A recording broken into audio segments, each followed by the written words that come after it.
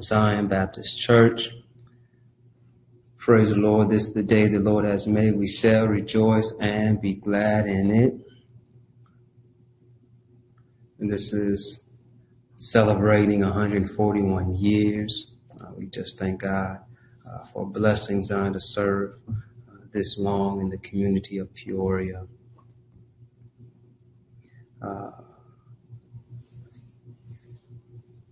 Got a few minutes and we will be going live as we wait for Facebook Live to kick in roughly 1 minute. So as we do that, thank you for those who check in through the sermon apps, through Facebook and Zion's website. We look at continue to encourage you and serve you through this COVID-19 situation as we continue to be in our shelter in place. And with that, we're going to focus the study on Philippians, looking to celebrate how we can still find joy in this midst of the situation, though we're enduring some hardships, we're enduring some trials and some tribulations in many different ways. We still can find power and strength through the Word of God. So we want to look into Philippians and celebrating on that. Good morning, Zion Baptist Church. This is the day the Lord has made. Let us rejoice and be glad in it. Thank you for joining us here on Facebook Live. You can continue to follow us. We'll also have the sermon information on Zion's website. We're celebrating 141 years today. Happy anniversary, Zion. Truly it's been a blessing to Zion to be here in the city of Peoria for over 140 years, serving here in this community. Definitely here in the downtown area we have been. So thank you, Zion members. You're able to give online through the app. You can text 309-777-1055, and you can text give to that number. That information is also on the website and our app. You can also give your church offering that way or through mail. We are grateful for your continuous giving to the Lord what belongs to Him. As we're going to celebrate our church anniversary today, kicking off our new study, we're spending the time in Philippians. We're going to be in the first chapter today, primarily looking at verses 1 through 3, but going to be reading verses 1 through 11 for us. And we're still going to talk about how we still have unity in our church and how we can be unified with joy, even in the midst of trials and tribulations. So we're going to talk about today how we can still have joy while we're going through some hardships, how we can look through God through prayer as we're going through hardships and find out that we can still have joy and prayer in the midst of some bad situations. And so may we turn to our God now in prayer as we just look to honor Him through worship of His Word today. Mighty God, we are grateful for You just being the good God that You are. Humble us before Your presence as we stand in the honor of You. Bless us, Lord, in our homes and our secret places, wherever we may be gathering, that You would be glorified and magnified in all that we say and that we do. God, thank You for blessing Zion 141 years. Thank You for many of our membership and members who have been members, some 30 years, some 40 years, some 50 years, some 60 and 70 years plus. Thank You, God, just for their legacy, for their leadership. Comfort us right now in Your word. Encourage us. In Jesus' great name, Lord, we pray. Amen. Amen. Thank you again for joining. If you open up your Bible, we'll be in the book of Philippians. Last Sunday, we kind of kicked it off looking at the Acts of 16th chapter when Paul and Silas were arrested when they were in Philippi. And now that they have established a relationship, Paul writes back to this church now that he's in prison in Rome. And so kind of the background of why we're going to be focusing on this text, this lesson, is because how we too are in shelter in place and how we are trying to find contentment, trying to find, as many say, the new normal, although we may be limited in our places, but yet our God is still able to minister us, to speak to us, and encourage us, and how we now can do those same circumstances, and these same circumstances still give God our best, still redeem the time that we have through prayer, through worship, through meditation, taking advantage of the time we have with our family and friends and close ones, whether it be through media, communication, or just you are in place with someone, that we can still have joy in this place. And so, though we may have some pain right now, we can still have some joy. So hence I want to play on that title called Joy in Prayer, as we might have some might know the songs about joy and pain. But yet we want to find out that we can still have joy and prayer in the midst of whatever we're going through and dealing with. And so as we look at this, as we celebrate Zion's church anniversary, we also want to celebrate how we have unity in the church. Unity is not easily given. You have to work at it. You have to participate in it. And Paul shows us one way to have unity in our church is having a healthy prayer life, having a daily life of prayer. And we will see the importance of developing a healthy prayer life in this letter to the church of Philippi. As we learn about prayer, we will also learn more of Paul and learn more about Paul and his letter of friendship and encouragement he writes to this church in Philippi, the first established church in the Europe area. And the introductory portion of this letter introduces us to Paul and Timothy. And notice that they are identified as slaves of Christ Jesus. Another way to understand Paul's use of slave is to understand him to be an instrument or a tool for the spreading of the gospel of Jesus Christ. He sees himself as Christ's servant, and he does not see this as a loss of will or blind servitude, but a joy to be serving and having an attitude of Christ, which is another theme that is highlighted within this letter that we'll talk about as we continue to study this text, about how we want to be slaves for Christ, have an attitude of Christ, to be instruments and servants for Christ, just like Christ. And so this attitude of surrendering of the will of God is a mind of Christ. In his introduction, he addresses the church and her leadership and a blessing for the church to know the grace and peace of what he says, our God, our Father, and the Lord Jesus Christ, again showing how we have relationship with God and to know him as our Father, just as Jesus taught the prayer to his disciples, say, pray this way, our Father, who art in heaven. And so the joy that we have in our time of prayer is to know I have a direct connection and relationship with God. There's no waiting in line. There's no on hold. There's no wait to get through. There's no buffering. There's no internet. It's busy. Please try again later. You have a direct line to our Father, our God, and our Lord and Savior, Jesus Christ. And so this to know that God, as the song said, is a good, good Father, that he is there for us. He's present for us, means we can always call on him and serve him. So think about how every morning you wake up is another opportunity for you just to thank God, to spend some time with God, quality time with God, before you start your day. And so this is how Paul opens up the letter. It says, this letter is from Paul and Timothy, slaves of Christ Jesus. I am writing to all of God's holy people in Philippi who belong to Christ Jesus, including the elders and deacons. And so this letter is pointing out to them that he's showing them that may our God, our Father, and Lord Jesus Christ give you grace and peace. And so notice the unity that he's pointing out here. He says it's to the church and the elders and the deacons. Notice that he did not say the elders and the deacons first, but he gave them last because the priority was to the church. The church is the body of Christ. It's unified. There's no greater, there's no bigger eyes, there's no little U's. We are all unified to be together. And so Paul is encouraging them to work in unity, which is another theme that we're going to see later on as we study and break down this letter. He's pushing them to work in unity, and so he's praying for them to come together. He's praying for them to know grace and peace through the blessing and the relationship we have to our Lord and Savior, Jesus Christ. He's excited about his brothers and sisters in Christ as he's writing them this letter. And he's identifying himself as a slave. But also notice that he says Paul and Timothy.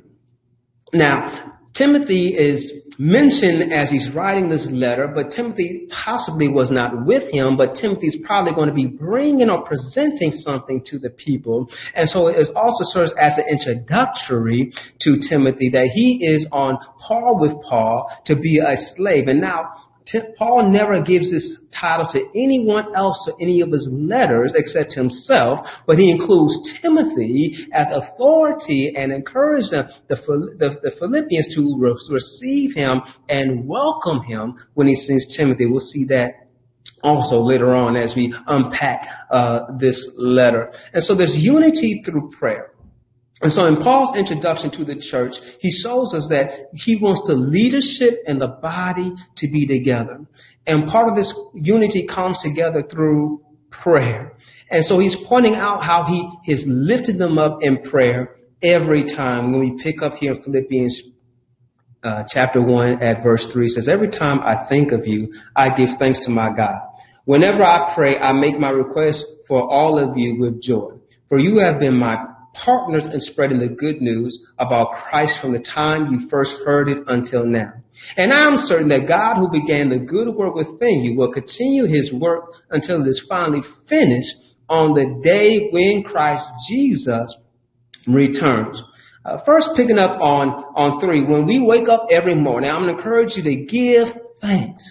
He says, every time I think of you, I give thanks to my God. And so who do you need to thank God for? You can thank God. Is it your children? Is it your spouse?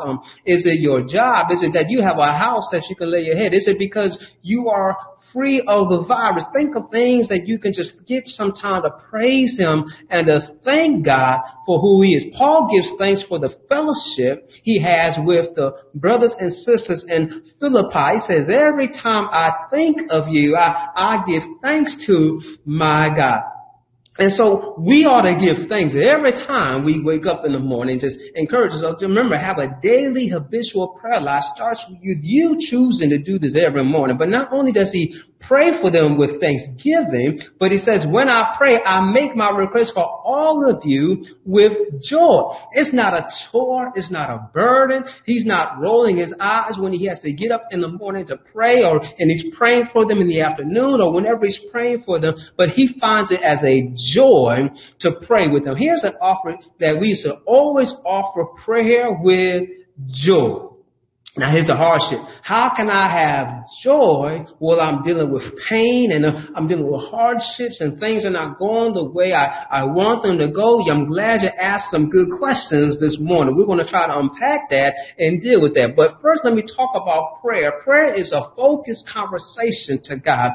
Prayer to God should line up with God's will. God's desires for redemption should help us, guide us in our prayer life. Paul's prayer for the Philippians does not involve the joy of partnership and preaching of the gospel. It also involves the power of the gospel. Paul also understands that his prayer is for God's people to know him and that God can supply whatever is lacking. Here's the other part I want to grab again about prayer. Prayer is in line with God's will, and God's will is redemption and reconciliation, which is the gospel message. And so our prayer time should have redemptive value. There should be something to be changing and transforming about our prayer. Our prayer should not be about how I can get something that's going to be better for me, but my prayer should be, Lord, what's going to be furthering your kingdom and transform me that I will be better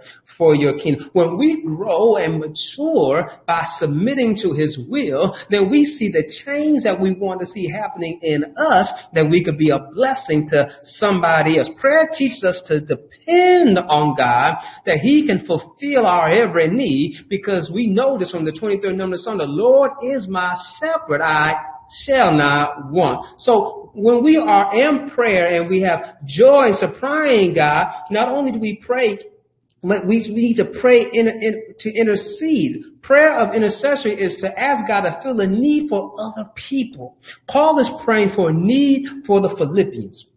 The need for them to have unity, have humility, and for them to have a mutual concern, and for them to have fellowship and partnership, and for them to continue preaching the gospel and many more things you can unpack as we look at this letter, that Paul is praying that God can fill them up and supply their every need.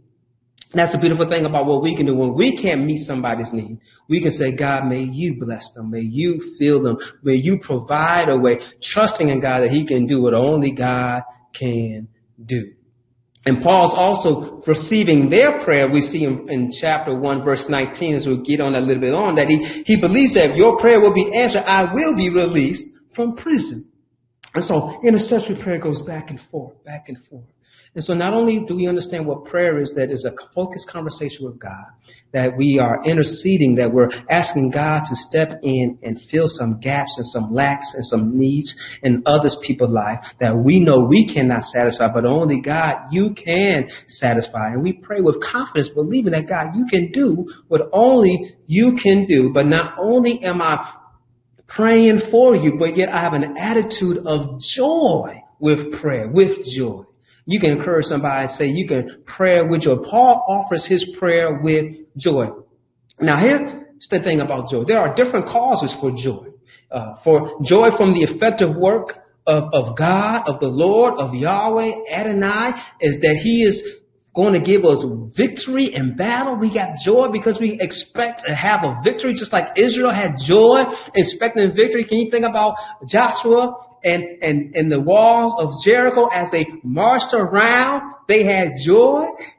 They had anticipation of a victory that was going to come. And so when we understand that God gives us joy, that we can just trust him even as we might be walking around and things have not changed in our perception yet, but we have joy expecting to see victory in the future. I wish I had a few more amens in this house today to understand that while we're in this situation right now, I can still have joy because I see victory coming, because we have victory in Jesus. And so the knowledge of this immediate presence and the nearness and the protection of the Lord our God, our Father, gives us joy to know that he brings joy. Psalms 21:6 says there's presence and he gives us joy. And not only do we have joy because of what he's going to do, but we also have joy because of past deliverance that gives us hope of a future God that will do it again, what he's done before. The prophets point to this in Isaiah and Zephaniah and other texts that we have this gift of everlasting joy because of our future salvation. But then in the New Testament, we have expression of joy because it's of Jesus. The incarnation of Christ brings us joy. The Gospels express this purpose of our joy from the incarnation's beginning. Jesus shows us that the joy we have is also a joy that we also should look to him for direction as he endured our sacrifice. He endured the cross for the joy of salvation. So think about this, that even Jesus understood that I have joy even though I'm going to endure hardship, pain, and discomfort for the glory of Christ. And that's why he encouraged us in Matthew 5, verses 11 and 12 from the Beatitudes. He says, God bless you when people mock you and persecute you and lie about you and say all sorts of evil things against you because you are my followers. But be happy about it. Rejoice about it. Be very glad, for great reward awaits for you in heaven. And remember, the ancient prophets were persecuted the same way. So we should find joy while we are searching and working for the kingdom of God. So let us in prayer find joy even while we are suffering. Here's the situation about suffering. The early church, they suffered just for preaching the kingdom of God, for proclaiming the message of Christ, preaching the gospel. The early church rejoiced for suffering for the sake of the gospel. We find that in Acts 5:41. I see my own biblical imagination, them high-fiving each other and say, hey, we were beaten because we were preaching Christ, that we were able to suffer in some way, form of Christ because they were whipped. And Christ was whipped. And so they were able to identify with Christ being whipped for the gospel. And this is the thing about this. Paul is encouraged to suffer for the gospel's sake. Because he is in prison because of preaching the gospel. He's in shackles because of preaching the gospel. But he will not let that hinder him because he finds joy in the power of his gospel. And that's why he talks about in this. We'll talk more about the power of this gospel, the future of this gospel, the joy of this gospel. So may we follow their lead and seek to find joy right now and see it in the future. May we wait for our total salvation to come, which will be in the future. Revelations 19:1 and verses 3, 4, 6, and 7, we can look into those that we'll find out, that we'll sing the hallelujah chorus in the end. And I want to quote this that says that joy is an understanding of existence that encompasses both elation and depression, that can accept without submission events that bring delight or dismay. Because joy allows one to see beyond any particular event to the sovereign Lord who stands above all events and ultimately has control over them. And that is from the World Biblical Commentary in Philippians. And so I want to encourage us that as we are dealing with the situation, may we be like Paul and says, with thanksgiving and with joy, I pray. And may you pray for your community, pray for those who are dealing with coronavirus, pray for healing for those who are suffering, pray for comfort for those who are dealing and mourning and grieving for loss. Pray with your brothers and sisters in Christ, knowing that the more we pray together, we will draw closer together and serve our God together, and know that this too shall pass, and one day we're going to see glory come, and we'll have unity that we all will sing, holy, holy, holy, Lord God Almighty. That we'll be singing the hallelujah chorus in his presence, knowing that he's going to come and all this will be done. He'll dry every tear from our eyes. There'll be no more pain and there'll be no more suffering. But while we're still here, we still have joy, because joy is seated at the right hand of the Father. Joy defeated the grave. Joy is exalted and high above all others. And in Christ we have joy. So I encourage you to find joy and prayer in your daily life. Daily, habitually, throughout the day. Give thanks with joy and pray. Thank you for joining again. God bless you. Zion, again, happy 141 church anniversary to you. You'll be able to continue to give online and give your church anniversary offering and donation as well. You can do it through our app as well. Feel any need, email, contact through Zion's church website. Thank you. God bless you. Until we meet again, God bless you.